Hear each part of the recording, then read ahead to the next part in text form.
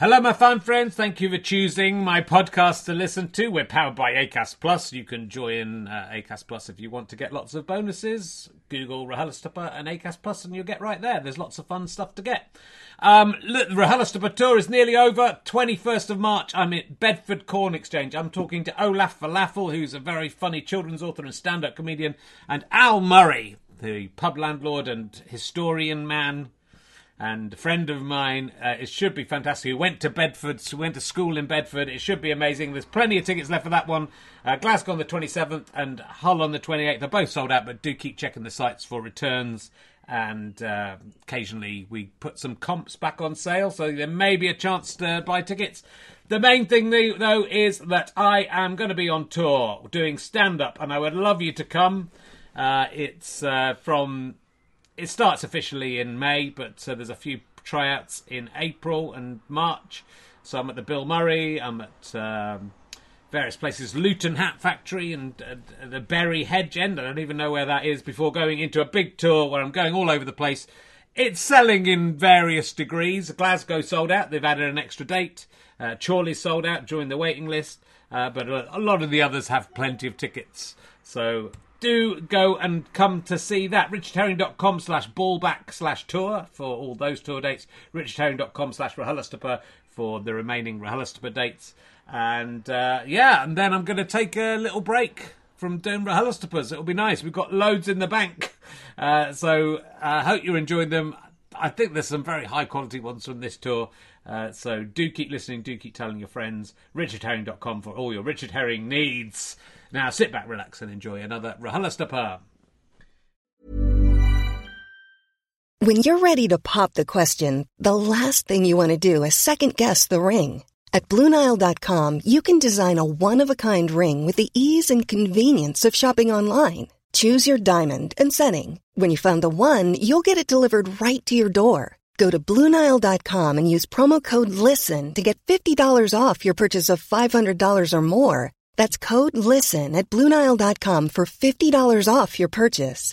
BlueNile.com, code LISTEN. Hey, I'm Ryan Reynolds. At Mint Mobile, we like to do the opposite of what Big Wireless does. They charge you a lot, we charge you a little. So naturally, when they announced they'd be raising their prices due to inflation, we decided to deflate our prices due to not hating you. That's right. We're cutting the price of Mint Unlimited from $30 a month to just $15 a month. Give it a try at mintmobile.com/switch. $45 up front for 3 months plus taxes and fees. Promo rate for new customers for limited time. Unlimited more than 40 gigabytes per month. Slows full terms at mintmobile.com.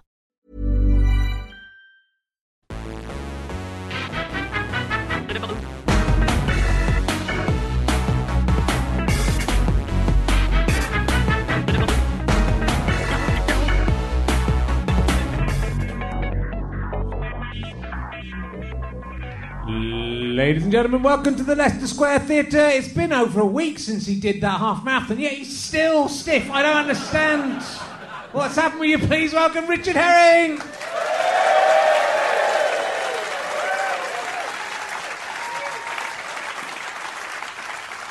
you very much. Love to see you all. You're much better than last week's audience. And, quite a lot of last week's audience have left. Welcome to... kept all the rest hidden and locked inside. Welcome to Rich Herring's Leicester Square Theatre podcast, or as some of the very cool people have started to call it, RHLSTP! And there's nothing cooler than a man yelling RHLSTP at the top of his voice. We've got some of the usual suspects here in front, nearly all the usual suspects. I'm not sure about it. Do I know this guy so well? Hello. You were here last week. Did I talk to you last week? Because did I say that you've got a face like one of the characters from the game Guess Who? Did I say that?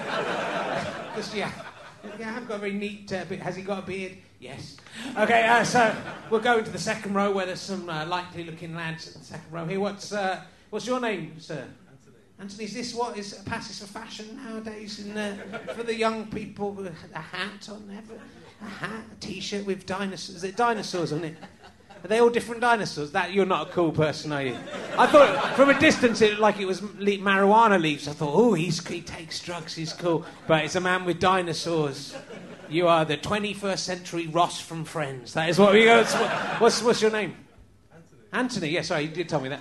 I ran a half marathon 8 days ago. What is this? Are you a paleontologist? Yes. And you like to come out wearing... Because, I come out wearing just red noses all over my T-shirt. What do you do for a living? They wouldn't let you into the paleontology department looking like that. What, do you have a job? Do you even have a job? Sorry, what? I've gone a bit aggressive. Sorry, I've gone a bit aggressive with like an old... What are you doing in my front garden? Get out of here! What your freelance... Sound engineering. How'd you find the sound here at the... Bit off. Bit off, George.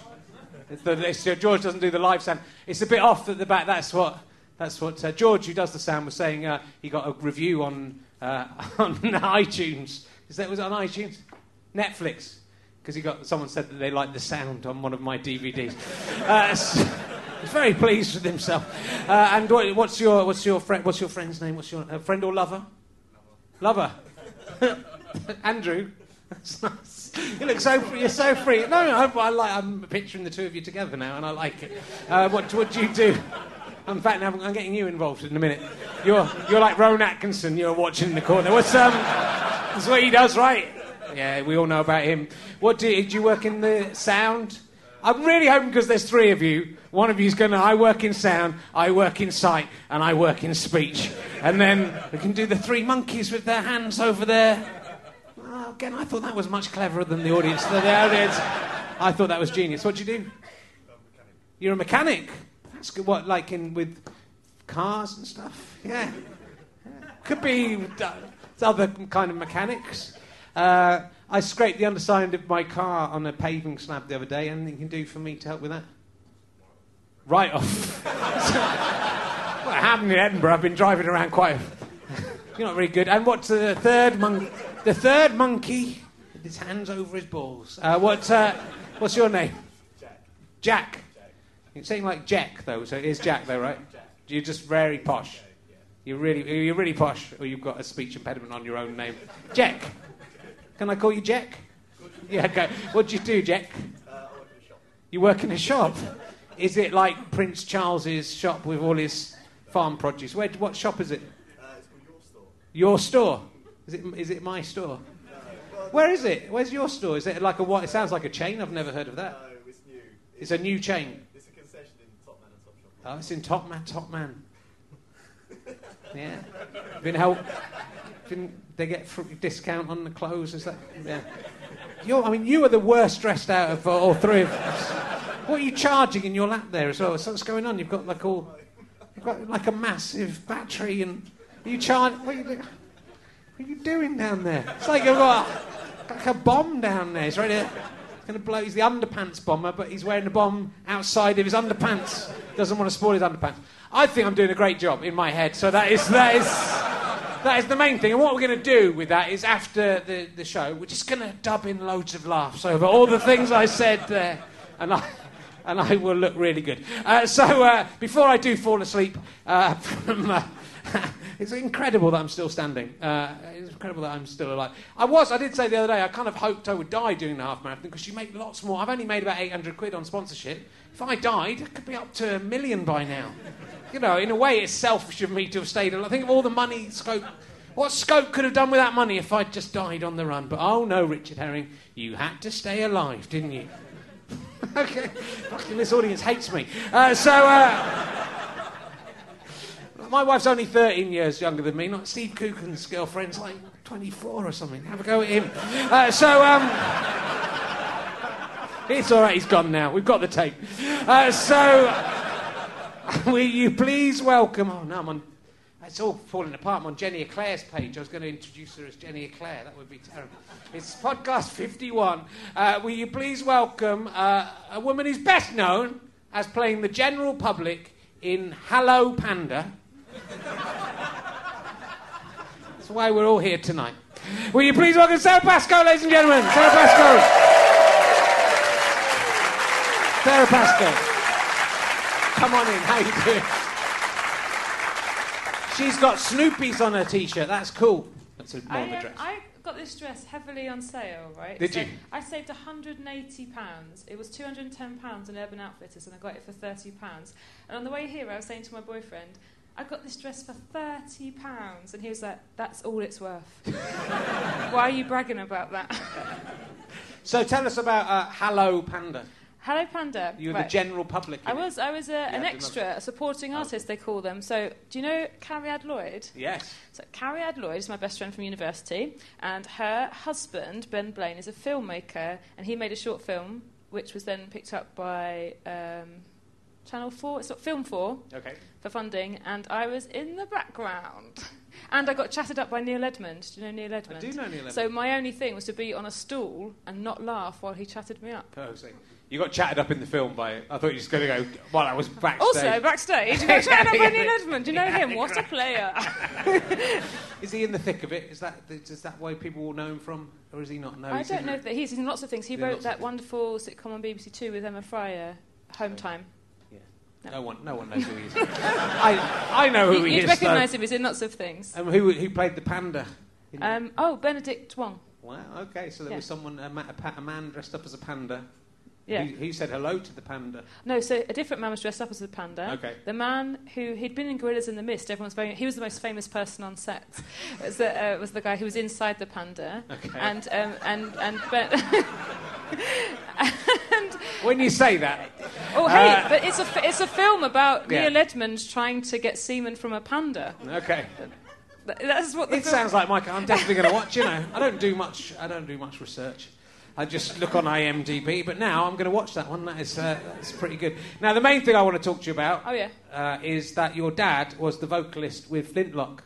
Yeah. Which most people won't know. Well, they won't know no, what I'm talking about. The thing is, even at the time, they weren't that big a band. They were massive. They were They were massive. The guy was in the Tomorrow People. Yes, Mike Holloway was in the Yes. Tomorrow People. Yes. The original Tomorrow People, which was my favourite TV show. John from the Tomorrow People. Who remembers him? No one. So, do you remember the bloke who was in some of the... He came in Tomorrow People quite late. He wasn't in the original series. It's not looking good. My Her dad dad was in a band with that guy and my dad's was in the Tomorrow one, People. one episode of the Tomorrow People. Yeah. So the thing about my dad, my dad was in a band when he was 17. He left it when he was 19. He grew up in Dagenham. He was very sad being in the band, and they didn't have any kind of chart success. So now, though, it says on my Wikipedia, Sarah Pascoe's dad was Derek Pascoe from Flintlock. And people go, so were you a millionaire? Did you have one of those sheltered lives, and that's why you're a comedian now? Well, but also your great-grandma was a Rosa Newmarsh. So did you the just look at my music writer. Wikipedia page? Yeah, of course. Yeah, that's how I You've start. met me and we've done gigs together. No, that's where we start. Yeah, so Rosa Newmarsh, so she's really interesting actually. Yeah. So she's my great-great-grandmother.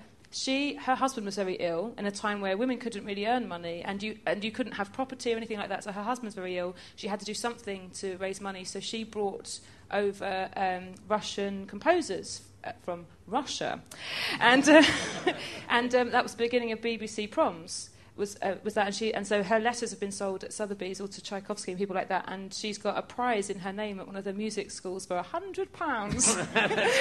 It's not bad. Not many 19th century people on Wikipedia, and she's got her own entry. Yeah. Do you think she ever met Rasputin, and do you think she had sex with him? And You're so obsessed with Rasputin. Do you think that... I am obsessed with Rasputin, and do you think you're related to Rasputin? It's the big expose. Yeah. Yes, she did have sex with Rasputin. I was up in the loft one day, and I came across a chest, and it said, "Do not open," in Russian. And I opened it, and it was all of the pictures that they'd drawn of each other. This is back before sexting. So if you wanted to send Rasputin a sexy picture, you had to draw it yourself and then send it by carrier pigeon, which is what she did. And yes, I'm 1/8 Rasputin. I feel that you were mocking me. I like Rasputin, and she was in St. Petersburg in the 1910s, so she might have seen him walking around. Running past. He liked running around. No one else is as interested in Rasputin as I am. Okay, we'll do it now. We'll get out of the way. But I thought, again, I always worry with female guests about going to Dirty Britcom confessions. So Brit treat comedy men and women confessions. differently? Well, I just worry. I only worry about it. I don't treat them any differently. The only difference is I don't care with the blokes. But a lot of the things that come up on there towards women aren't as amusing. Oh, I see. That's all I'm worried about. Okay. They're just a bit more graphic. But yours aren't. Yours are all right. Yours... I don't know if that's a compliment or not, that the people who fancy you are quite I write a lyrically lot of amusing. them myself. This is something comedians do. Comedians do this in groups sometimes, looking at each other's on this, so you have to make sure you've got some. Yeah. I haven't had one for ages. I kind of assumed people would keep putting them up just to get read out on my podcast, but they don't. It's too far to go. Even to pretend to imagine having a fantasy about me is too much. Okay, this one. I would actually listen to both a Nickelback and a Calling album 10 times over if it for some reason meant I could have a night with Sarah Pascoe. I would love it if that was the code. Against my will. If someone ever listens to a Nickelback album 10 times, I just materialise. What did you do? Even if you don't like Nickelback, that doesn't seem like that many times. It doesn't like, oh no, I've had to listen to Nickelback 10 times, so I get to have sex with Sarah Pascoe. It just seems slightly insulting to me. Does it? Yeah. Oh, I took it as a huge compliment. Should be something harder than that. I'm prepared to spend 6 hours of my time listening to some records I don't like. Oh. It's not that good, is it? What I'm getting from this is that you might like Nickelback. I don't like it. I don't even know who the Calling are. That's how. What do I? Do you know who the Calling are? Don't worry about it. Are they better or worse than Nickelback? They're better, but some people say worse. Is anything worse than Nickelback? I don't... Similar. That's the guy who put the thing on the Brit Comedy Fashions, clearly. Okay. Sarah Pascoe's eyes make me wet. Which sort of suggests to me like that they're just sitting underneath you and you're crying. Is that... Have you I cry on people. Yeah. So, and this is... I think, again, this is a... I'm imagining that's a woman, because I don't think many men would say... It's not if you ejaculate in your own trousers... You would be soggy. You have become wet. I have never done that. I met Sarah Pascoe once. Sorry, it's just weirdly written. Now, I thought she was gorgeous on telly, but in person, she is 1 and then 17 noughts times more beautiful than I could ever comprehend a human to be. I know, that makes me worry they didn't meet me. They met Kylie Minogue. If we both swung that way, she could have taken me right there all night long. Woo! If we both swung that way.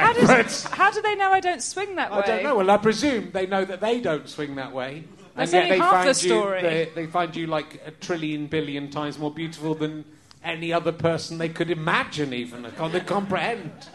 That's kind of insane to think. It is insane. Yeah. Do you think these people are kind of hyperbolic about everyone?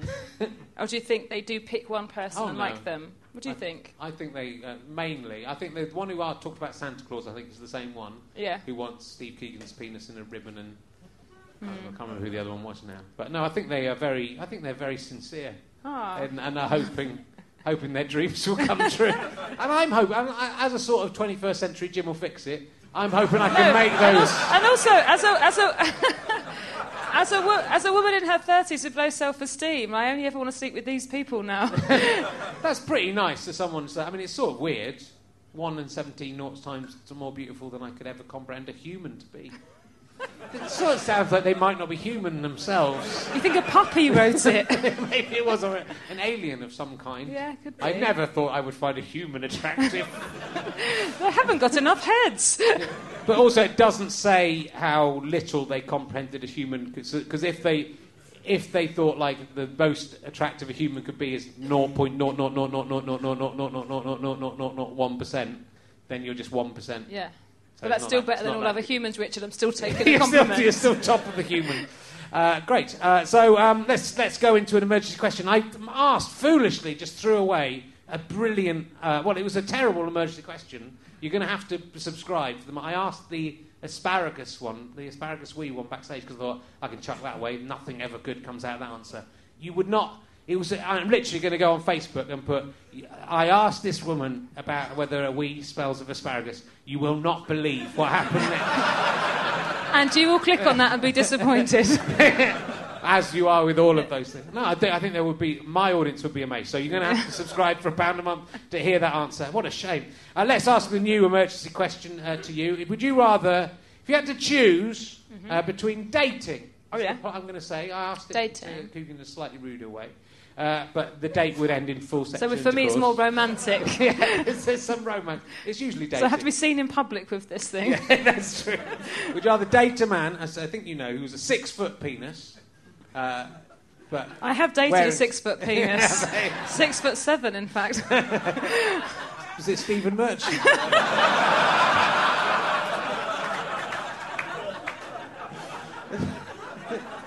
I mean, it's quite... There aren't many of them around. Most of them have been on here. I can give you like 2 Greg others. Davies is 6'7" as well. Also not him. Okay, also good. not I was going him. to go on to Greg next. So to speak. If it was a man who was a penis, but he's 6 foot tall, he's got a face. The penis has a face and a mouth, so you know you can kiss the penis. Oh, lucky me! And it will kiss you back. Oh, and it's like and it'll talk. Richard, what are the downsides to this scenario? And it's a really massive penis.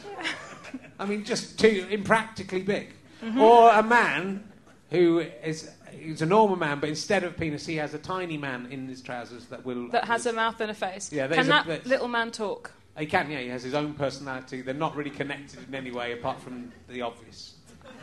Yeah, that guy with the tiny man. Yeah, everyone's gone for that. No one has yet gone for the gigantic. Okay, Richard. Penis. Seriously, what am I supposed to do with that guy? Have a chat with him, see how you get on, see what he's... Don't just judge him because he looks... You're like in the film The Elephant Man, all the people who just go, the Elephant Man. What about the penis man? Okay, if there were 3 choices and one of them was the Elephant Man, I would have chosen the Elephant Man. What are you supposed to do with a 6-foot penis man? Talk to him. Talk to him. And what kind of life has he had? What kind of shared experiences do we have? I don't think you've got many shared experiences. That's what makes him such an interesting date. You can go... I mean, at what point, if you were... I knew you'd chosen the other one, but if you were dating him, at what point would you bring up the fact that he was a 6-foot penis? Would you mention it in the date? No, he would know already, having lived his entire life. Yeah. I presume he's going to be around the same age as me. He's been like in his mid-30s. Yeah. And so he knows he's a giant penis. As we've walked to the restaurant, people have shouted from the other side of the street and out of cars, "Oh, you're a dick!" Literally, mate, like an actual... like that. So, and he's supposed to pretend he puts his collar up on his coat and then goes, "Oh, so where did you go to school?"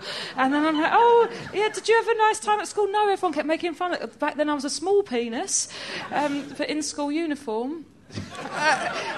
He's going to have had a terrible life. Also, do I want to have children with somebody? And let's face it, that's why we're having dates in the first place. I'm 33 years old. Where is this going? And are your genes going to mean I have a baby penis come out of me? And then I have to have pictures taken with it and introduce it to my family at Christmas? No, it's going to have the same miserable life as you. No, thank you. Oh, you've just got a little man on you. Let's have a chat. That is quite a good answer. I'll give you that. It feels to me like you've been asked that before. I spent my entire life thinking, what would I do? Were you ever rude to any celebrities when you were young? When you first met Pete, did you... I think obviously you were... meeting celebrities is very odd. I don't know. I mean, you may be more used to it than I do because you react in a way. Your body reacts in a way as in this person is familiar to you already. I know this person, and you don't. I worked on stage door at Wimbledon Theatre once for about 4 months, and I never got used to the fact that celebrities came into... David Tennant came in to visit Richard Griffiths, for instance, or Martin Clunes came in once, and you react, you want to say hello, and you can't, and then so instead you go bright red, and they know why you're going red, and you go, "Oh, sorry, I'll just call for him now. What's your name?" Like knowing that you both know exactly who they are, and people are so nice, but it must be very difficult for people I used to, when I was, because of how my mum and dad met, actually. So my dad was in a pop band, and my mum used to stalk him. And she used to sleep outside of his house, and she eventually waited till he wasn't in that band anymore and got with him. She waited out all of the fans. And so I thought that was how you got a boyfriend. And I picked Robbie Williams as my person. And so when he left Take That, he came to London, and me and Cheryl, my sister, ran away to meet him, and we slept outside the Big Breakfast in Stratford. He was guest presenting to meet him. And this is an interesting aside, but I then, when I was 19, accepted a job working with his dad, because I thought, his dad's a singer, and I thought, if I work with him, I'm definitely going to meet Robbie Williams. And my obsession in my brain was always that I would bring him back down to earth, because I could really see his insecurity and how he doesn't want to be shouted at that people love him all the time. He just wants to be made beans on toast and understood. And so I was really sure that I'd be that person, that I'd be so blasé with it. So I worked with Robbie Williams' dad. This is in 2001. And last week, it's on tonight. This is a side, but it won't be when your podcast is out. It would have already been on. I did Nevermind the Buzzcocks. And it got to the lineup round, and they went, Sarah, go and stand in the lineup. And I was like, what? And they made me put on a T-shirt saying, I am Sarah Pascoe, with all these other blonde girls. And then they brought out Robbie Williams, his dad. And he sat in my chair and had to try and remember which one I was. With the whole introduction of, she worked with you to try and meet your son, did you know? And he was like, I had no idea. And did he recognise you? He'd been watching the record. Oh, so he faked it. Okay. And did you meet Robbie Williams? No. You didn't even meet But him? I'm glad I didn't now. Because imagine if I had met him and he hadn't fallen in love with me. Now, the lie I can tell myself is he met his current wife, and she sounds amazing. And I would not want to get in the way of that with our true love. Have you seen the film Sliding Doors? It's a really good film. Yes, I have seen Sliding Doors. Because if different things happen, different things would then happen afterwards. Hey, there's a whole knock-on effect. Every time we get on public transport, guys. Yeah. Or near any sliding door, or just doing anything. It's not just about sliding doors. And that's what's not fair, is that there should have been other doors in that film, because there are other kinds of doors. Revolving doors. Yeah, there are. If that's broken, and you have to walk through a different static door, that's wasted 2 seconds of your time. Yeah. Oh, different life. Or what could have happened if you'd got straight through? Or you get in a revolving door and accidentally revolve round. Ah, you're already outside the building. You have to go back in again. Or you've already met a guy who was outside, who you would have missed, because you would have been signing in at reception. Hey, do you want to write a film? Yeah, I do. I've got quite... Can we call it revolving door? Can we call it different kinds of doors? Yeah, different kinds of doors and the impact they have on different future events, depending on how and when you enter them. And the poster, and hey, guys, stop laughing, this is really good. Also, the poster should be an advent calendar and on the tube, and then people can open the doors and see who's behind there. Yeah? Christmas 2016. What if they open the door and there's chocolates in there? That would be good. Yeah. I'm just thinking from my own point of view. You would like a little chocolate. Some free chocolate. Would you eat a chocolate you found on a poster on the tube? Yes. I would trust it. If it was advertised in the film, different kinds of doors that are entered in different ways and lead to different future events. But exactly what a murderer would do, a murderer would see their advertising campaign and go, I'm going to put poison chocolates in there. Yeah. And then you come along, someone's already eaten the genuine chocolate, and you've got the poisoned one out, now you're dead. But then that's a new film in itself, isn't it? That's the sequel. The thing with Sliding Doors, I can't believe there was only one of them. That's why Peter Howitt from Bread, he just rested on his laurels, thought, done that. Just do a film about a different thing happening from the original Sliding Door. She misses that tube and then gets on a different tube. It's all about the girl. What people don't realise about Sliding Doors, the actual thing that changes history is the girl on the stairs on the way to the tube. There's a girl on the stairs, and Gwyneth Paltrow's running down the stairs, and in one reality, the girl gets in the way, and in the other reality, the mum pulls the daughter out of the way. Yeah. So that film should be called Little Girl. Little Girl. Moving Little Girl. Little Girl who moves. I think you get a lot of DVD sales for different reasons.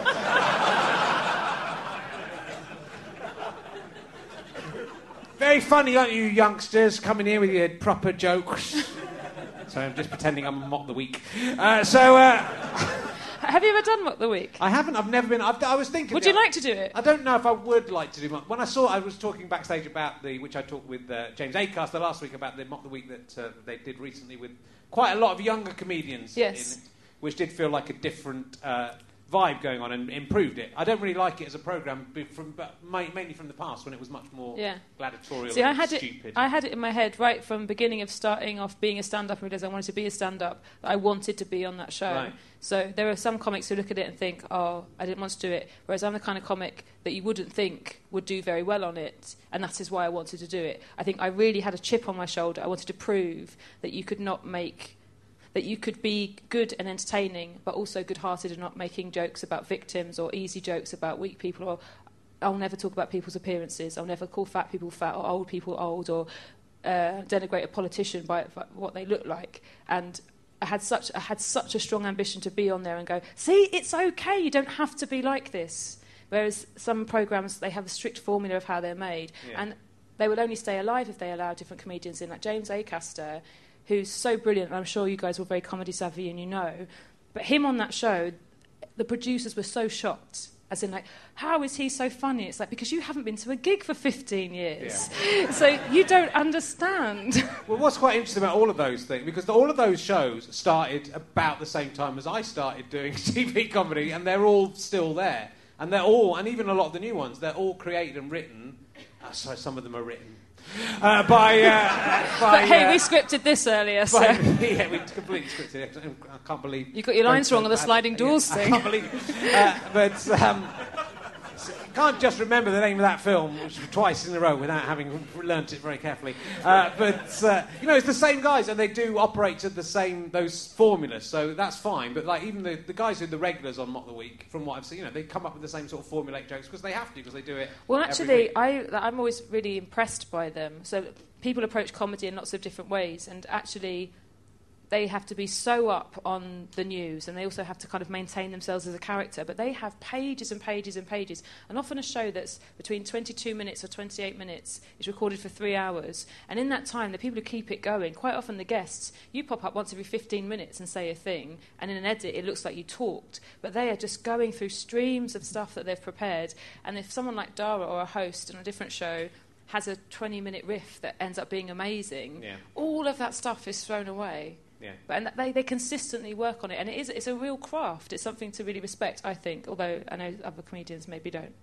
I think I don't not respect it. It shouldn't be the main thing that comedians end up doing on TV, I think. But most comedians don't do it. I know, most of them don't do it, but it's the only avenue now. So again, when I started, those panel shows were on the side, and you would be able to do sketch shows or stand-up shows, and now it's panel shows, and maybe occasionally one of those people will go and do a stand-up show out of that. So that seems unfair. I think that Mock the Week, it felt like for someone who likes to do sort of the bantery stuff of playing off other people, it didn't seem ideal for me. But I haven't ever been asked to do it. Yeah. I haven't been asked to do most of them, because I was talking about podcasting to someone, to a journalist the other day, and I only ever even got on Have I Got News for You and Buzzcocks after I started podcasting. So for 20 years, I never got on those shows. I've never done Live at the Apollo. When you look at some of the shit that's been on there, I find it quite insulting. I've never even been asked. I was asked when it was Michael McIntyre. They said I could come and audition to be on Michael McIntyre's roadshow at the Comedy Store. Yeah. It was on a Monday, so I couldn't do it. So you didn't do it? No. Oh. So Monday I was doing this, so I couldn't do it. But also, fuck off. Yeah.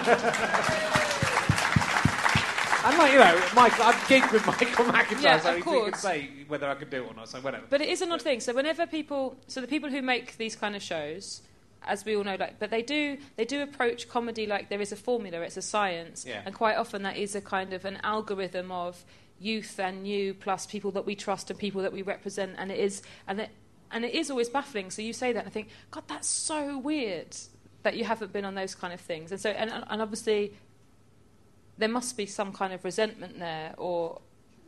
I don't know. I was sort of surprised that I eventually got I think maybe I would resent it in the 90s when I wasn't being... But then I was sort of surprised when I got invited on, and then it sort of very quickly stopped. I was on Have I Got News for You twice, thought I did okay. It was on Buzzcocks twice, thought I did okay. But there are so many people. I'd rather it was more people. I genuinely think... Mock the Week...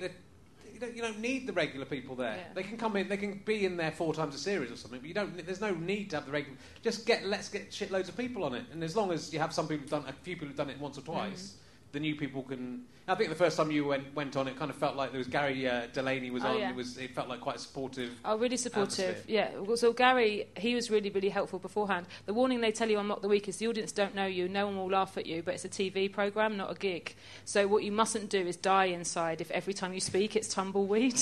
And you have to go like... like when no one is laughing at you. And so Gary was so kind, and obviously because he's married to Sarah, they're such a supportive kind of powerhouse. They want everyone to do well. Yeah. No, well, that's not. But it does feel, but that it sort of feels time. And even speaking as an older generation comedian, it feels time that it should move on to be the. Yeah. Because also there are so many new comedians coming through. Yes.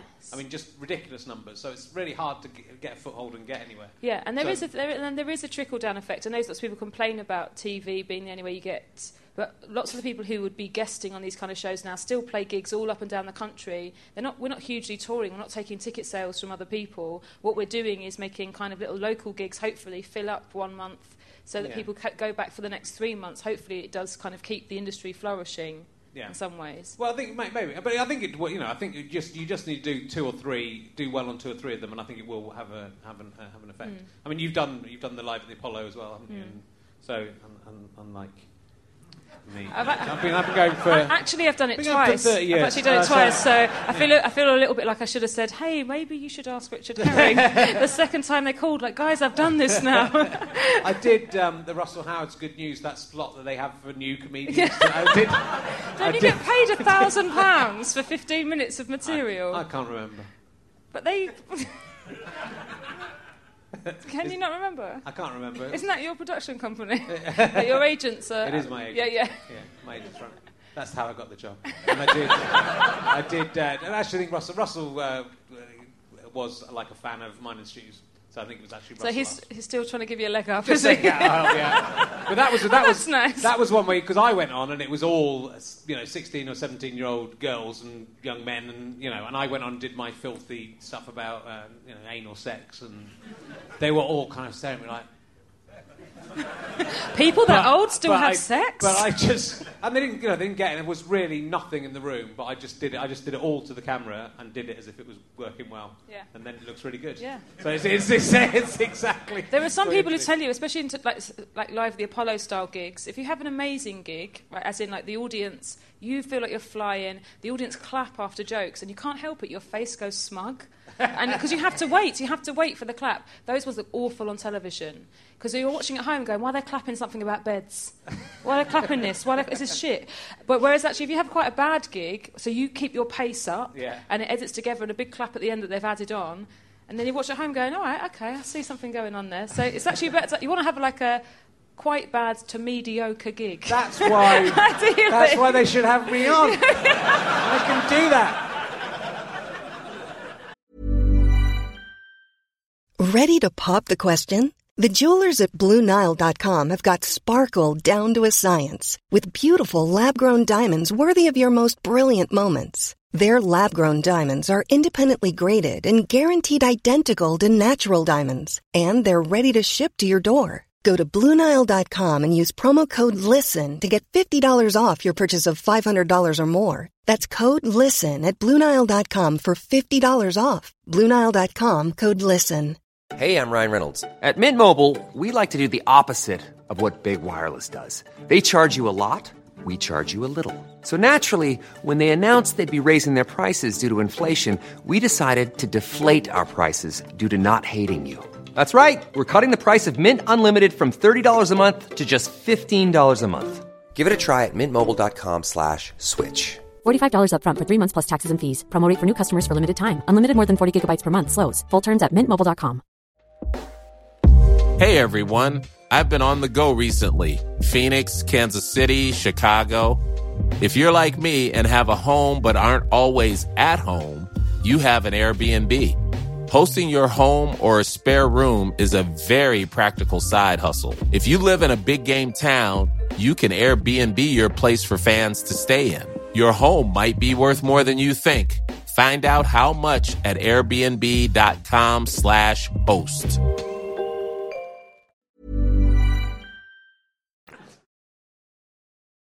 Let's talk about sperm, because you've talked about... Let's talk about you've sperm. talked about sperm, because I wrote Yes. this book, Talking Cock. I don't know if you've read it, but Not you yet. can buy it from GoFasterStripe.com. I will do. You can have that one for Can I? free. Yeah. Can I really? Yeah, I can. Yeah, Will you sign it for me? Yeah, of course. I'll draw a big cock on it. That's what I do. Thank you. But you talk about in your current show. Yes. You talk about the kamikaze sperm, Yes, which sperm always selection. fascinated me. There's loads yes. of there's loads of fascinating stuff about the history. Of Okay, which I think you know I haven't about it, seen yeah. your show, but my wife has talked to me about your show. There's lots of Your wife saw my show when I did it to 6 people on the day of the World Cup final, and that is a sign of a real friend. She loved the show, but that is kind of it is interesting, this idea that within sperm, there are sperm that have evolved in order to kill the sperm of other men. Yeah, so they didn't know for ages. So men have 2 kinds of sperm, kamikaze and egg getters. Kamikaze have got a shorter tail, and they can't fertilise an egg. So they look like this byproduct. So they didn't understand what they did until in tests in labs they mixed together semen from different men, and suddenly these kamikaze guys woke up and started attacking the other man's egg getters. And then this is where they realised that actually there are hormones that a man can secrete that make his sperm more aggressive. And they form, if a man thinks that his partner is cheating or sleeping with other men, he releases this hormone, and his kamikaze ones can become like a ring around the cervix waiting for whoever comes. It's so amazing. And so obviously, this has gone on for millions of years. We've evolved from a kind of ape. So what's so interesting about sperm selection is that women, our female ancestors, used to have sex with lots of different men throughout the evening. And inside her, sperm fight, and the one that will create the healthiest child based on her DNA is the one that makes it to the egg. And all of the Victorians, people like Darwin, were Victorian. So all the first, all the Victorians were Darwin, which means that they were Victorian. All the first anthropologists were Victorians, people like Darwin. So they ignored all of this because they didn't think that women were sexual. They thought that we were coy and that we were nurturing. And so now science is just finding out that actually, in terms of history, women have a whole dynamic sexuality that involves fancying lots of partners, not just being attached to one, which is the kind of current model. It's really interesting. Look it up on the internet. But also, in the 19th, it was really late that they realised that women had anything to do with the actual reproduction of the baby. So the idea... in the 19th century, they believed that men just planted their seed in the soil of a woman, so and a baby would grow out. Aristotle came up with this first of all. He said women were soil that a man planted his seed in, and then so that only men were related to their children. Yeah, they didn't think it was anything to do with... Which is why people like Henry VIII... So he kept having his wives killed because they couldn't have male children. Didn't realise that was in the male sperm. Same with Chris Eubank. Chris Eubank. He had no idea. Yeah, he had no control of that. So it's the male sperm that decides what gender the child is. It's kind of insane that when you know that maybe in Greek times they thought this. In the 19th century, it wasn't until they looked and went, there's an egg in there as well. They thought that there was an homunculus. They thought that a sperm was a little man that you would just plant and it would just grow into a man. Like a baby, first of all. We're quite sort of Benjamin Button otherwise, isn't it? That's not a nice birth. Giving birth to Benjamin Button. Unless you really fancy Brad Pitt. It would be a bit like having a 6-foot penis in you, I suppose. Yes, well, that's. It's kind of fascinating. It's as close as science gets to saying all women are whores. Basically, the killer sperm. That is as close as it gets. Let's go in. We have to have these because all women are whores. So that has to be the killer. Well, sperm. women are definitely sexual, and I think that's something that any of us now would say, that's so obvious. Where we have urges and horny periods and fantasies and this whole world going on, but actually, even like back to our parents' generation, that wasn't an acknowledged thing. And that's what's really scary, is when you go back even 50 years and realise, wives were at home desperately sexually frustrated, never having had an orgasm with the man that they'd married. And then everyone going, she's hysterical, I wonder what's wrong with her. Fucking hell. It's also scary for everyone. It's the idea that men would be having that kind of sex with their wives as well. That wouldn't be... But they were so repressed that they didn't know what to do, or they were too scared. They would never look at their wives naked. All of that, all of the shame around it. It's really sad because it ruined people's lives. Well, my wife has an amazing routine about the creation of vibrators, and which I can't go into. It's her routine. It's good, isn't it, though, Katie? It's interesting. It's interesting. It's an interesting routine. Check it out when she does her next show. I think that's the only time you're going to see it. I realised I was going to start doing it. So, more. We have a lot of. There's a lot of crossover between you and me. You are obsessed with. I've read an article about swimming lane etiquette annoying you. The etiquette of swimming lane. I am really fucking obsessed. See, I don't drive. Do you drive? I do drive. Okay, so because I don't drive, I've never had that experience before of being very, very irritated by bad manners, by people, slight things that you can do that make everyone have a nice time. And, and when you're swimming, all you want is just to be in the zone. You don't want to have to be always conscious of other people and their bodies. And so, it can be difficult. What's your thing? Well, I just hate people not obeying the rules of it and not working the slow, medium. Yeah. I could honestly do a whole podcast, I think I have done, about this. Yeah. But it's like, so if you've got to judge it by the people in the pool, not by your belief of what your standard is. So different areas, I don't know if you've had this, so if you have a gig outside of town, you might go to their swimming pool, and people have different speeds. So Colchester, where my mum lives, their fast lane is like... It's like Swiss Cottage's slow. Yeah. Swiss Cottage slow. Say. It's Colchester's fast. In Colchester, essentially, the really lazy sperm in an ejaculation. They're all like those ones that kind of have two heads. Yeah. Had a laptop on there too long. Whereas Lewisham, where I live now, I'm a fast medium, and I'm not. I'm a Swiss Cottage slow. I'm slow, but you know. But sometimes I'll judge it. Sometimes it's all old ladies in there. Then I'm super fast. I know, but this is the thing: is I feel really bad about it because when it's older people or overweight people, I know it's so great that they've gone swimming. It's so great they're all here, and I hate myself that I resent them for swimming wonky. And being in the way. Swim in the right. And I do it when there are arrows in the thing. Yeah. Obey the fucking arrow. It doesn't care if you're the only person in the lane. Obey the arrows. Yeah, obey the arrows. Because what if two people suddenly get in? I hate it when two people get in and there's arrows and the other person goes, should we just divide the lane into two? No. Do you say something to them? Yeah, I try to. I did it. I usually let them do it. Yeah. But, that's exactly. But then I can't swim because then I'm thinking as I'm backstroking down the wrong way up a thing, someone else is going to get in and not see me and swim into me. And what kind of disaster will that be? So I have found it's so much better. Like, so first of all, you get angry and then you have to stop yourself. And then you stop and go, hey, can I take over you next time? Or, hey, should we all go the same way round? And then it's fine. Is it? Yes. I'm not sure. Or my mum swims much more than me, and how bad is this? She will tell the lifeguard to tell them off. She'll be like, excuse me.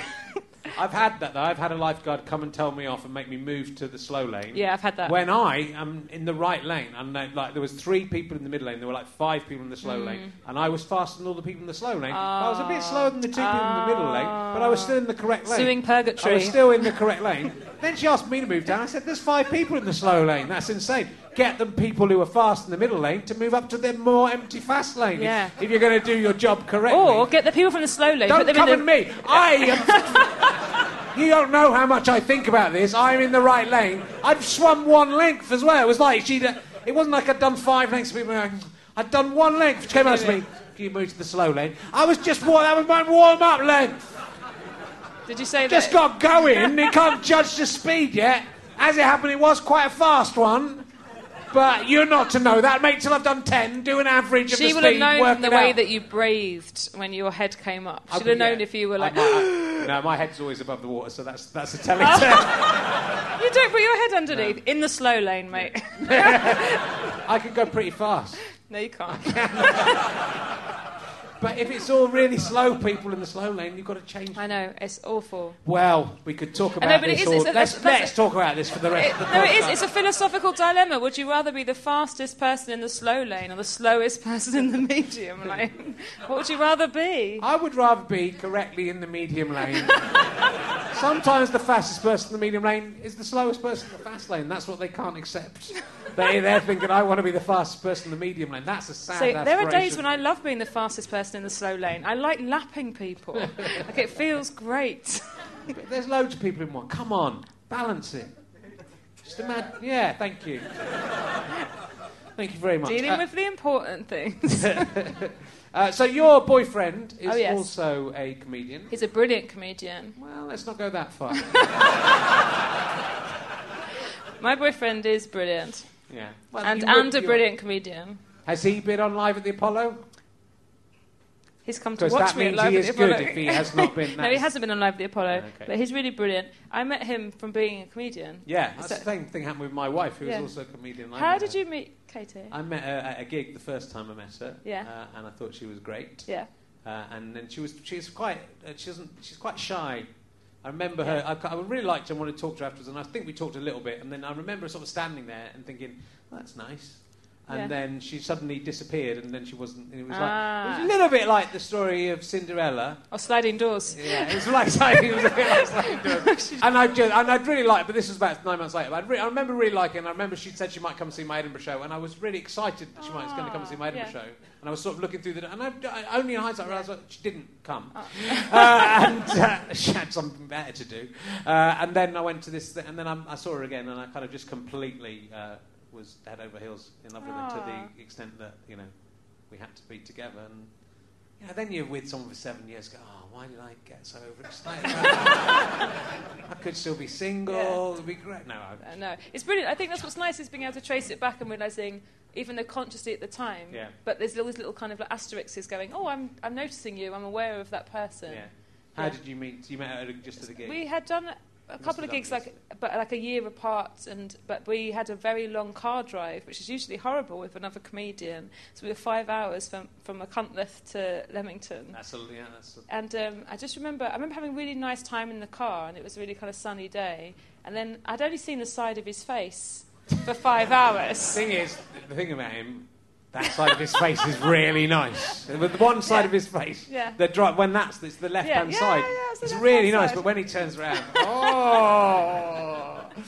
he's not. He's a very attractive man. He's a beautiful boy. So that's what happens. Then we got out of the car at Leamington, and I remember getting my pads out on the table and getting my bag, and I had a wine, and then I looked up at him, and it's the first time I'd seen him dead on. Yeah.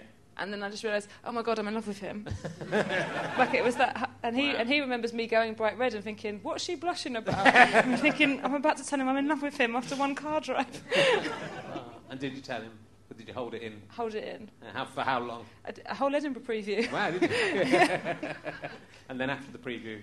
We had a long drive home. And then Do you know what, on the long drive home, he said to me, have you ever seen the Harry Potter films? And I said, no. He said, we should have a sleepover. We should do that. Yeah. Sleepover at a boy's house. Quite a creepy... If he'd been in the car with me, it would have been a very different outcome. Tiny Hermione Which hands. is your favourite house of the whole of all of the? Do you know what? houses? I'm not arrogant enough to say Gryffindor. No. No, so I wouldn't. I would say Hufflepuff. Oh, Slytherin is my favourite. No, it's not. It is, You're just 'cause saying that to be edgy. I don't like. I don't like Harry Potter, so I bought a Slytherin notebook to show how I don't like it. What a rebel. I'm sure they threw that £10 in the bin. It was £17.95. It's been £18 at a notebook. To show I didn't like Harry Potter after having just been round Harry Potter World. And I drank a butterbeer, then I didn't drink the rest of it because it wasn't very nice. So that showed J.K. Rowling.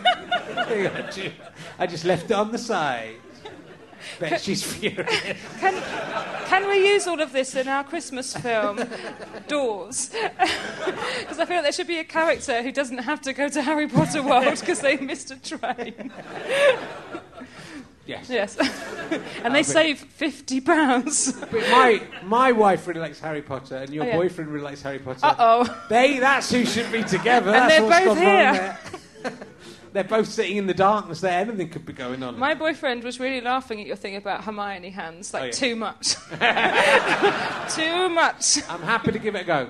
I'm happy to branch out. I'm not happy with this. No, it wouldn't technically be cheating, because it's a fantasy. It's only like if he's... Do you count him masturbating himself as being cheating on you if he's thinking about something different? Okay, this is a real... Than you. This is a real... Yeah, it's a very difficult conundrum. But I'm just imagining me coming home putting the key in the door, opening the... This could be in the Doors film. Yeah. There's a door here. Yes. If I couldn't find my keys, I Yeah. missed it, and I come in, Yeah. you're just both having biscuits. Because I'd make him come really quickly. Okay, so you've come... So if I find my keys, I open the door, him masturbating alone...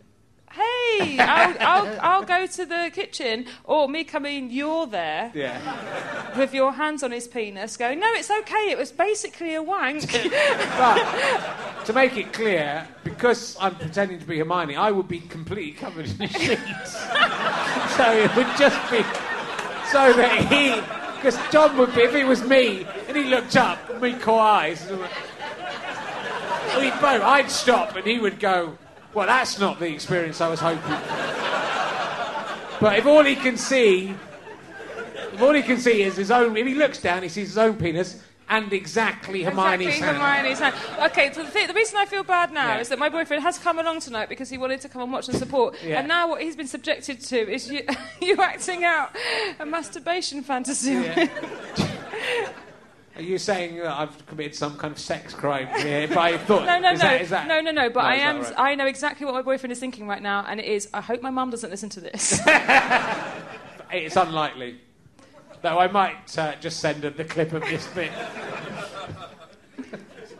Let me know if you're interested, though. I'm pointing over. I don't know if you are over there. Let me know if you're interested. Just imagine You have to imagine it. It's 50 quid a throw. That's And what that's we're 4 going more notebooks for you. for. This notebook's very close to an end. I am going to probably either... I might try and sell this on eBay Oh yeah. to try and raise funds. If it's I bet makes you less get- than £17.95, I'm going to be I was really gonna say, I upset. bet you get less than you paid for it. It's possible. What I should have done was got everyone who'd been on the show to sign their page. Didn't think of that.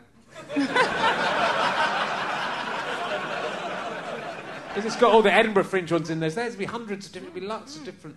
And one of them would be Stephen Fry and Steve Coogan. That'd be worth some money, Really wouldn't it? good. Him signing a thing. I know his email address. Steve Coogan, yeah. I saw. I listened while Yeah, he gave it I to could you. give it out now. I think that would be a betrayal of trust. You'd be up at the Leveson inquiry. There'd be a whole separate one. This is it, because you are a vegan person who does not eat any animal products. Yep. Or animal things create, like, if a... I don't know why you're laughing at this very serious Because I topic thought- now, I thought- Richard. let's say I thought something much ruder than this. If a bee deposited some honey on something, you wouldn't eat the honey, because that's come out of a Oh bee. no, so bees and honey is one of the question marks for Oh, is it? vegans. So Okay. you have vegans Yeah. who eat honey, because we're a fun gang, and we have distinctions for things. So my rule with honey, Yeah. I'm a very laid-back vegan. Some vegans will say I'm nowhere near strict enough. My rule with honey is I don't buy things intentionally that have got honey in them, Right. and I don't buy honey So itself. things that just honey spilt onto. No, like So flapjacks and if, breakfast like cereals. in a supermarket, Yeah. there's a high shelf with honey on it, and underneath there are some croissants, and then someone's knocked over the honey. I'm not saying you've done it, but someone has knocked over the honey, and the honey's dripped on. You'd eat those croissants because why Because they've not? got butter in there. Yeah, and if a cow had died on near those croissants and been cooked, and that just fell onto the croissant. I was in Norway Yeah. 2 weeks ago, and they said to me on the way, they said, "Oh, Norway's very difficult to be vegan, vegetarian." And I said, "Okay," they said, "but there's one vegetarian restaurant." So I went there. It's in Stavanger. It's a vegetarian restaurant. In it, I ordered a vegetarian salad, Yeah. and it came with a beef burger on it. And that's how difficult it is. Can't be too strict with these things. So your life goes.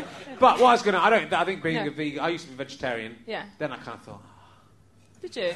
Do you feel? How does it feel now when you eat meat? Does it still go through your mind? Or do you completely forget? no. I like to. Now if I get meat, I will eat all of the meat Yeah. because I sort of feel the thing has given its life and it's rude to not eat it. Yeah. I generally got to a point where I thought I don't care about this enough to put people through the hassle. I think I slightly enjoyed putting people through the hassle, going, I'm vegetarian, so you have to cook something different from me because I'm special. I did care about it as well, but I thought to myself, I don't believe in this enough to make that difficult for people. And it was like in the time when it was a bit more difficult. I also just thought I'd like to eat meat again.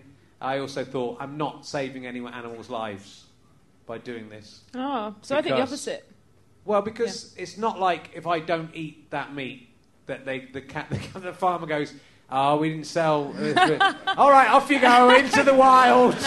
Enjoy your scar. Well done. There wasn't any call for you. Off you go. It's not. All that happens is that cow doesn't ever exist. Yeah, but it's not that literal. But I tell you what does happen is, we all vote with our money all the time, depending on what we buy. It's actually the biggest way that we vote now because corporations are so important. So every time someone buys a vegetarian substitute, you make that market bigger. Every time you go to a Whole Food shop or someone that has organic meat, every time you create a bigger market, so people start going, actually, we can raise the same money by selling less meat, but they're corn-fed or they live outside. So actually, any time you make a healthier, more moral choice, it's really important. Although, of course, logistically, that's why people cut you down, going, well, if nobody ate cows, we wouldn't have any cows. But that's true. But that's because it's not like the farmer's going to go, oh, let's have some cows to be nice. But that's like saying if all human beings lived in prison and were murdered at 13, but we're still alive, isn't it? Well, that would be preferable to never existing. I think that's the point. I don't think you've ever been in prison or murdered. But it'd be nicer. You don't know everything about me. But I think I would prefer, if the choice is never existing and existing, I would prefer to exist in as nice a surroundings as possible. Really, so if I said a species to you of animal would only ever exist in a zoo, and you think that's better than not existing, do you? I think it is. I would prefer it if all the animals lived in the wild, and I would prefer it if I don't like the idea of animals being killed. I think, and I didn't really want to get into this. I was going to ask about ham hands, but it's but it's an interesting to think about. But I just thought I don't care enough, and I think life's about pleasure to the extent of not harming anyone, any other people, especially, and certainly not kind of being AA girl and going, I'd go and shoot a monkey just to see if that feels all right or not, because that would be a fun way to live my life. That's not okay. It's not. I think so. The idea of killing an animal to not do anything with it is bizarre and horrible. Yeah. Or so I think the pleasure that eating meat gives me, I think, is enough for me to. Yeah. Personally, so I think being aware of what you're eating is really important. Yeah. I think that's something you've cracked. In Australia, Aboriginal people, they hunt for meat, and when they kill something, they sort of say a prayer, like an equivalent of a prayer, thank you to that animal giving up its life. And I feel that that's a really important thing, because obviously so often food is food, and you don't remember someone killed this animal, something died. So I think that's quite an important part of it. Yeah. And I have a feeling that in 20 or 30 years' time it'll look completely... Just logistically, people won't eat as much meat as they do. I think people already really realise and think about where their food has come from a lot of the time, or people who have the luxury to think about it. I think people don't want to be unkind. No. It's just our bodies were made to consume a huge amount of protein very quickly, and meat is the way of doing that. It is. It is. Plus, it's delicious. But if you had... I'm not going to ask the full question, but as a vegan, if you had a choice, someone had given you a magic choice between having a breast nipple that produced talcum powder, I think this is the right one, or a hand made out of ham, and you'd opted for the hand made out of ham. Okay, so but it's like your own hand. So it looks like ham, or it's actually from a pig? Well, it looks like ham, it tastes like ham, but it's grown on your body, and no animal has died to make it. Grown it. It's grown out of your own hand, and you can eat it, and it'll grow back again, so you'll still have a ham. So you're asking, would I eat some of myself? Would you eat your own hand as a vegan, or would you feel that would make you a bad vegan? I think I would have an operation to make me look normal again. It probably cost $3,000. Just cut around it, make them fingers again. It would just sprout out again. It would just come. Yeah, it would just sprout out. So I'm going to be constantly nibbling. Yeah. Nibbling around it. Obviously, there wouldn't be a vegan problem because I'm free range, and I've had a happy life, and I would know how I've been farmed. So there wouldn't be a moralistic thing. I do think I wouldn't eat my own flesh. Right. Even if just as a thing. Again. I know I'm weird. Well, it's just interesting, though, because, if just in case that ever happens, it's good that vegans have thought about how they would cope with that. Because I think some of them wouldn't. Michael Legg wouldn't eat honey-roasted peanuts. Would you eat honey-roasted peanuts? I have eaten honey-roasted peanuts, yeah. Michael Legg's my inspiration. He's much stricter than I am. He's a dick. He's not a dick. I love Michael Legg. I love him. Don't say it. I love Michael Legg. I spent so much of my life thinking, what would Michael Legg think of me if I said yes to this, and then turning things down? And it's really helped me. He's all right. It was good when he was in that Bollins and Nerin podcast he used to do. That was good. So, God, we can't be going on for... It's been very good fun talking with you. Thanks. That's like the end of a date when someone doesn't want to see you again. So, this has been fun. You've got my book. If my wife ends up going off with your boyfriend, I'll have a second date. I haven't heard either of them laugh for ages. I feel like we lost them. I think we maybe got on our own again, but never mind. You've done Celebrity Squares. Has that been on your Celebrity Squares? Oh, mine was the first one. Oh, was it? I haven't seen it. They brought Celebrity Squares back.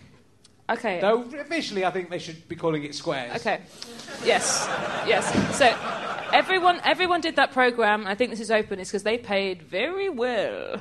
And usually for a panel show or something, you get about £1,000, which is a lot of money. That's probably 3 gigs or 4 gigs all put into one, and you use up material or you write and you prep a lot for it. Celebrity Squares, it's not that. It's more money, and you just sit in a square and someone asks you some basic quiz questions and you either know it or you don't.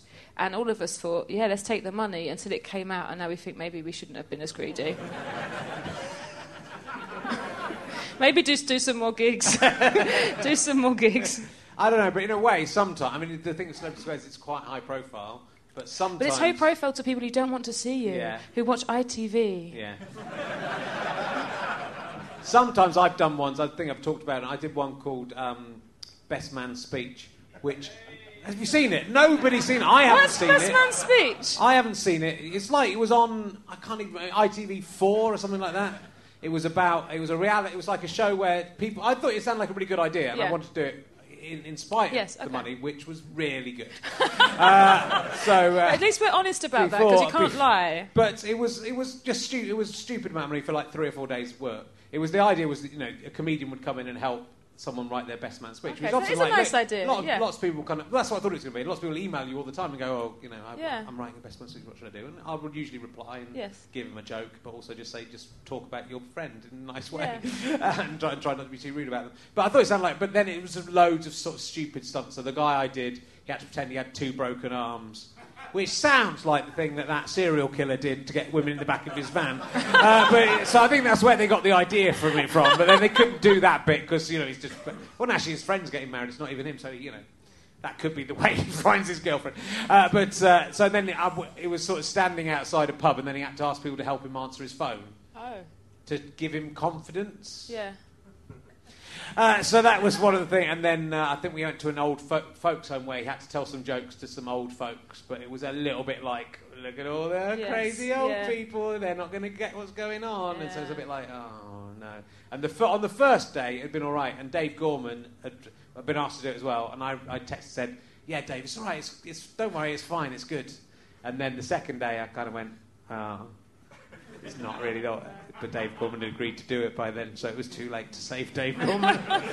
But we did. It was, but nobody saw it apart from that man. Did you enjoy it? Not really. No. Okay. but your intentions were good. I love the way he cheered when he. Hey, I saw that. Well, I didn't. It wasn't terrible. But I did not enjoy it. I want to make it clear. It was bad. It filled 45 minutes of your life that you could have spent doing something worse. You could have you could have wanked yourself off pretending you were Hermione. I knew the sister-in-law of the person you get married to. Oh, you knew the sister-in-law of the person he was getting married to.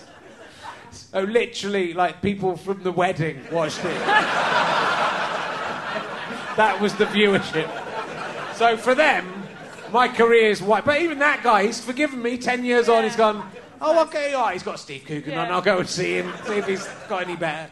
But thank you. Well, thanks for watching. But he's literally the only person I've seen it. So it kind of felt like... But also, you did it for good intentions. And also, when I was kind of starting as a comic, I would look at the decisions that people had made And everyone has got at least one thing, like, and it turned out to be shit, or, the wrong thing. Everyone's got one, and then you learn from that lesson, and you become more selective, or you realise, okay, if I'm following my live journey, I don't have to kind of But was say yes to Celebrity everything. Squares really that? Because it's just a throwaway bit of TV. It is a throwaway bit of TV. I get very upset with negativity on the internet, and I think some people are really, really good at going, who cares? I don't know these people. And there's a kind of thing, someone sending you a horrible tweet to you is like someone shouting out of a car.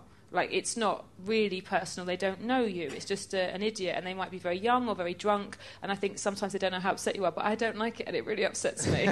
And people really didn't like Celebrity Squares. But Michael Legg loved it. Did he? So it's come see, come saw. So I go back to what I said before about Michael Legg. And I got a free pen. You got a free pen? It writes really beautifully. And how does it? Yeah. That's nice. It does make a difference. It's nice when they give you a present.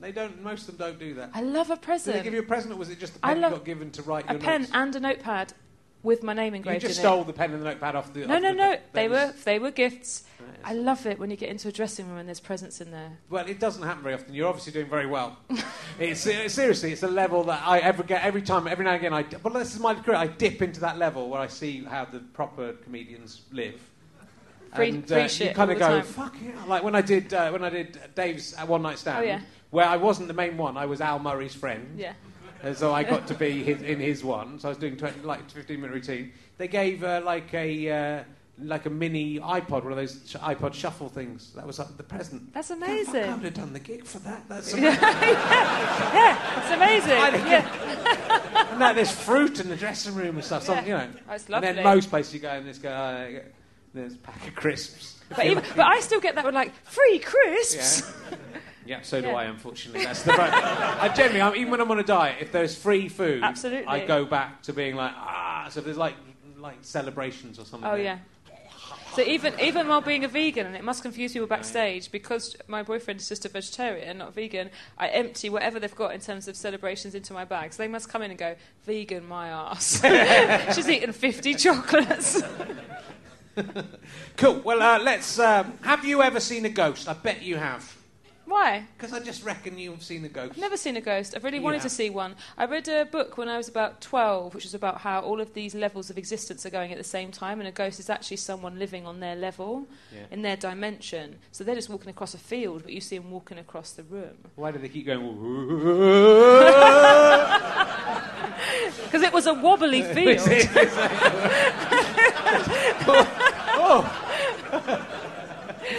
So I really, really want to. I think we all create a narrative or a construct of how the world should exist. And for some people, that's aliens and ghosts, and it's a really fun world to inhabit. And other people, it's God and it's saints and it's exciting and it's fun. But I've never seen a ghost. No, I've seen loads of spiders. Yeah. And if I was a ghost, that is exactly what I would look like. You'd come back as a spider. That would scare you so much more than a... Well, if I was a ghost, I'd come back as an exact representation of myself made out of spiders, that once you'd seen me, they'd all go and then attack you. That's what I'd do. If you could do anything, why not do that? I'd love that if that's how you came back to visit your mum. I wanted to know I'm okay in the afterlife. But I can still see her and feel things. You get to come and go, hello, it's me, Richard Herring. Be better, that'd be fucking cool. Really good. That's why most of the ghosts are pathetic. You've got this power to come back. None of them are made of spiders. They aren't. That'd be a good thing to... And have you ever seen a Bigfoot? No. I did go up with a guy who was 6'7". Yeah. He had big feet. He did. Let's leave it there, and what we'll do, just let's say that with conviction, and we'll put a big laugh on the end. No, I liked one person going, leave that on. But I tell you, the asparagus weed thing, amazing.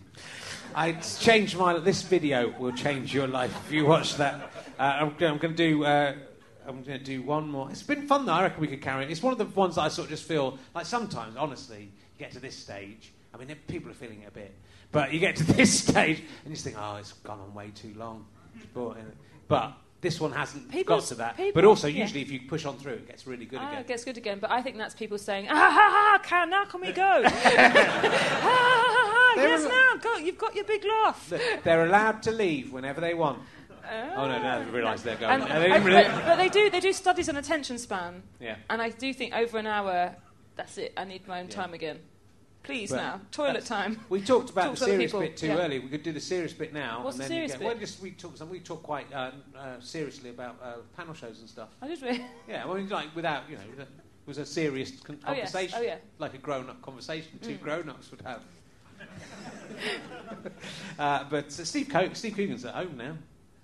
No, not back to home. He is at home by now. No way. It's a slow train this time of day. There's a novel. He'll be Three Bridges. He's got the place Just past Haywards Heath. The place Steve Coogan lives has a novel about it. I've seen Steve Coogan's house. I didn't say this when he was here. I went to university in Sussex and lived around the corner from him. And this is when he was still drinking and doing drugs. I used to go to the strip clubs and that. But you didn't hear it from me. There's a slight problem with that.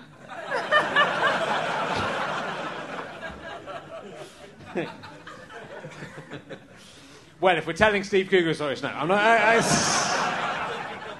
He's allowed his privacy to live his disgusting life. Hey, so this is what I did. So you know Hacked Off, Yeah. his group? I got asked 2 weeks ago if I would perform for Hugh Grant's birthday. Oh? They said, so it's organised by Hacked Off. Hacked Off every year. Hugh Grant, it's his birthday, and they have that as their yearly celebration.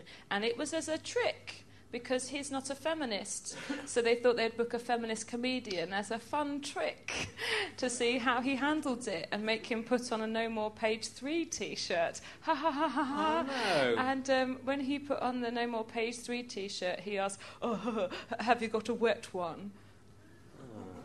What a shame.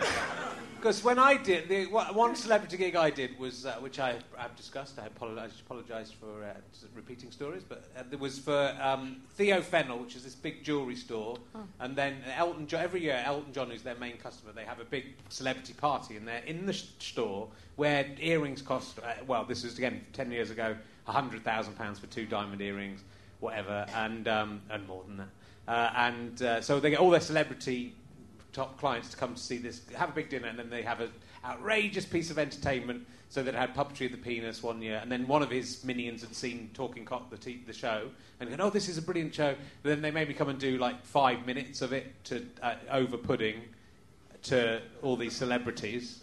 And I wasn't even doing stand-up at the time, in that way, so I wasn't used to doing those kind of gigs, and it didn't really work. No good comedy has ever happened when someone else has been eating pudding. No. And you said, surprise, can I talk to you about cocks? But out of Posh Spice was there just looking at me like, all the way through. Elton John's like talking very early. She was just hungry for pudding. He might be. But Hugh Grant was the only person who laughed to begin with. He was laughing, it was really nice. And so I quite liked Hugh Grant because I thought... Okay.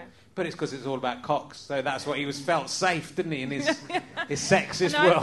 I'm sure he's a really, really lovely person. It's just an odd booking to get like ha ha ha ha as a prank before we get a woman with opinions. Yeah, but it's sort of he's not going to know what's hit him. It's sort of similar, but it's like the Wolf of Wall Street. Have you seen this film? No, I haven't. I didn't want to see it. I didn't want to see it. I wouldn't like it. I've seen Gone Girl. Have you seen Gone Girl? Have I seen Gone Girl?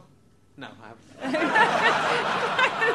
I've got to that stage where I have to ask, have I seen that? But you should go together. Go together. It's so thrilling. Okay. My wife's read the book. Every time we read the book. It's better if you've read the book. Every time we see the trailer for it, my wife says, I've read the book, I didn't like it. And then I say... I didn't like the book, but the film is better. And then I say, what happened? And then I go, did he kill or didn't he? And every time she tells me, and every time I forget what she said. So I can see, even though I've heard 3 times what happens in that film, I can't remember. It's too complicated. That's the great thing about being 47 years old. Seriously, I'm just watching BoJack Horseman for the second time in about 3 months, and I can't remember anything from the first time I saw it. So you're saying this really flippantly, but if you've seen the film Iris, you'll know that this is a very early stage of something that we might now all look back and go, he did try and tell us. his mind was disintegrating. And we were like, ha, ha, ha. But in The Wolf of Wall Street, which I wouldn't say is a particularly feminist film. No. Even it could be, because it could be going, look at these load of bricks, and then the women could have some, but even right through to at the end when he's talking, there are a few women in the room, he's still talking about, you going back to your girlfriends, you're doing this, he's all doing that, and then one woman goes, you gave me $25,000 to help my kid go to school. I love you, Wolf of Wall Street, you are the best. It's pathetic. Are you a professional actor? Yeah, that's a very good impression. Really good. Well, they have entertainment where they kind of throw a dwarf at a dartboard and they're kind of discussing whether he'll die and they don't care. And they have a thing where they've done well and we've got Tracy from the Counts and she's agreed to shave off all her hair for $10,000. So it's awful. But the thing that's awful is... But it's like our gigs it's like these gigs. It's like rich people but the real paying banker to... lives people. That's what's awful, is you're going, oh, isn't it awful, that horrible horror film that actually is based on reality? The real people live their lives that way. But these people get to that powerful position, and then so both your story of you being sent someone as a joke, and my story is me being there as like it's like a medieval jester. Oh, he's going to come on and do something outrageous. Oh, but the Queen of Elton John doesn't like it, so none of us are going to enjoy it now. So it's about the humiliation. It's about paying someone to kind of mildly humiliate them for your entertainment. It's a bit horrible, isn't it? We got paid. I don't think anyone feels sorry for us. We got a story and we got paid. If you do too many celebrity squares, though, you'll end up having that kind of money, and then my dream is to be all of the squares. All 9, whoever they come to, back to Pasco. It's all very interesting. So that was the serious bit. We talked seriously. Yeah, we did talk seriously. About feminism. If I have to come down one side... Which is it when you like the feminism? Is that feminist or sexist? Which is that? They're so similar, it's difficult to know. I'd like to see myself as a sort of sexist feminist. You stuck up for me on Twitter. I was saying, John, on the way here, so you stuck up for me when a man had said that there should be more women on panel shows, and then said that I was part of the problem of why there aren't women on panel shows, because when I'm on them, I was rude. And you stuck up for me, and you said... Dick, that guy. But you pointed out very well. You said you've come so far round of not being sexist that you're now sexist again. Yeah. Well, he sort of decided, he said, it's ridiculous. There's one woman on the show, and then he's criticised your material, and it's like, well, you said, so you want women on, but you want to then police their material, which is true. And then it's just, it's like he was trying to be so right on that he kind of lost himself. Yeah. Our right to be there is to be as bad as any of the guys. And it was good, that bit about spraying on the toilet seat anyway, so fuck off. Anyway, yes, people don't know what we're talking about. Go look through my Twitter feed if you're that bothered. Go back 4 months to look at that. I've all because it was... with those panel shows, what gets me, I really like Would I Lie to You? I think it's a really great format. But there's absolutely no reason on earth why that shouldn't be 50-50 men and women. In fact, there's women are fucking liars. Yeah. So there should be loads of them on there. But B, that would make it much better if it's men and women, because there's many different people, different types of people. But that would be there's no reason. I think it's really hard because actually, if you're one of those people who is a producer, people really do believe that no one will watch your programme unless there's famous people on it. So you'd always much rather have a TV presenter of either gender than somebody that people haven't heard of. And it is difficult because actually parlour games, anyone could do them. Most panel shows, anyone would be good, edited down, riffing, being witty occasionally. It's not rocket science. No. But they think people tune in for a certain person that they like, so they have some odd truth. But nearly everyone's good on it because even you get someone they have 2 comedians and 2 celebrities right on that show, like 2 celebrity people and the regular guys who are all good but are all really men. Good, yeah. So they've got a very good relationship, but it's a shame they're all men because they don't need to be. They can't help it. They are. That's what I was going to say. I mean, I reckon David Mitchell you could turn into a woman pretty easily. Oh, can you? Yeah, then it would be, then they can still have, if they just chopped off his cock, he doesn't probably even use it anymore. Women aren't just men with chopped off cocks. Just chop it off. That's not what we are. Fashion it into some kind of We're not groove. cockless men. We're a whole different thing. It would look, it's not a perfect world, but it's a step in the right direction. I'm trying to help. Women and eunuchs on panel shows. I'm trying to help. I'm going to go to the producer of Would I Lie to You, point out about the lying women thing. They'll go, oh yeah, good point. Let's have all women on. And then they go, no, hold on, because then everyone will know they're all definitely lying because they're all women. That's probably the reason. Because men never lie. That's and that's the other drawback with it. There's someone who laughed in a very weird way at the back there, like a kind of elf would laugh, like that makes me think.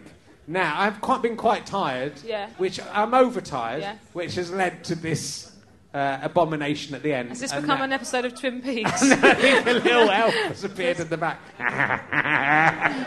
It's working. He doesn't even know he's on his own. Everyone else has gone home. He's just sitting here still talking alone. Maybe we should go home. Fucking hell. It's been very nice talking with you. I've really liked coming here. Thank you for having me. Good luck with you and all the young comedians. I don't care if you do replace me. I'll just carry on. I can carry on doing this. It doesn't matter that I'm have a brilliant career, and I always find it odd when you are. I don't know if it's self-deprecating or if you genuinely sometimes think. But I mean, everyone respects you. Everyone would love to be where you are. I know I'm brilliant. No, in a way. In a sort of lying to yourself way, I am... like a woman. I'm very like a woman. I'm very happy about my feminine side. No, it is... The thing you want, I think, as a comedian, I think if you're a proper comedian, is that autonomy to do what you want to do. And if you can do that on Celebrity Squares, then that's good. But if you can do that on TV, that's an amazing thing to do. But no one has it on TV. You have it because people come to a gig because they want to see you. Yeah. That's the only autonomy you have. I think Stuart Lee genuinely has the proper autonomy. Who's that guy? I don't know. He's a guy. No one watches it, but it's apparently a really good show. But he don't know. He's battled very hard to get to a point where he has complete control of what he's doing on TV, and that is. And also, I think as well, in every generation, there are very few spots for that in terms of television, but in terms of the live circuit, you just want to be some people's favourite comedian, and then that's a huge achievement. Yeah. Am I your favourite comedian?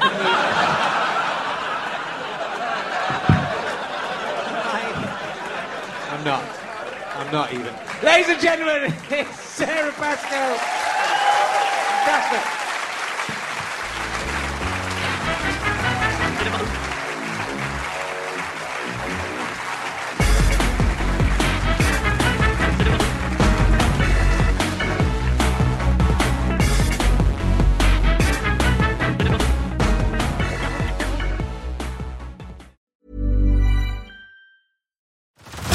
Head over to Hulu this March, where our new shows and movies will keep you streaming all month long. Catch the acclaimed movie All of Us Strangers, starring Paul Mescal and Andrew Scott. Stream the new Hulu original limited series We Were the Lucky Ones with Joey King and Logan Lerman. And don't forget about Grey's Anatomy. Every Grey's episode ever is now streaming on Hulu.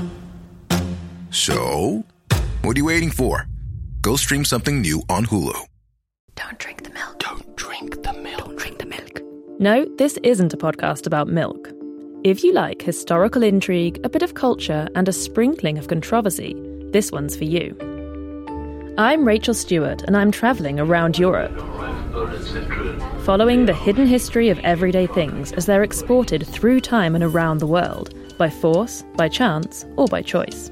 No need to pack your bags. Just subscribe to Don't Drink the Milk wherever you listen to podcasts.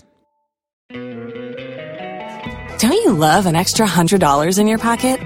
Have a TurboTax expert file your taxes for you by March 31st to get $100 back instantly. Because no matter what moves you made last year, TurboTax makes them count.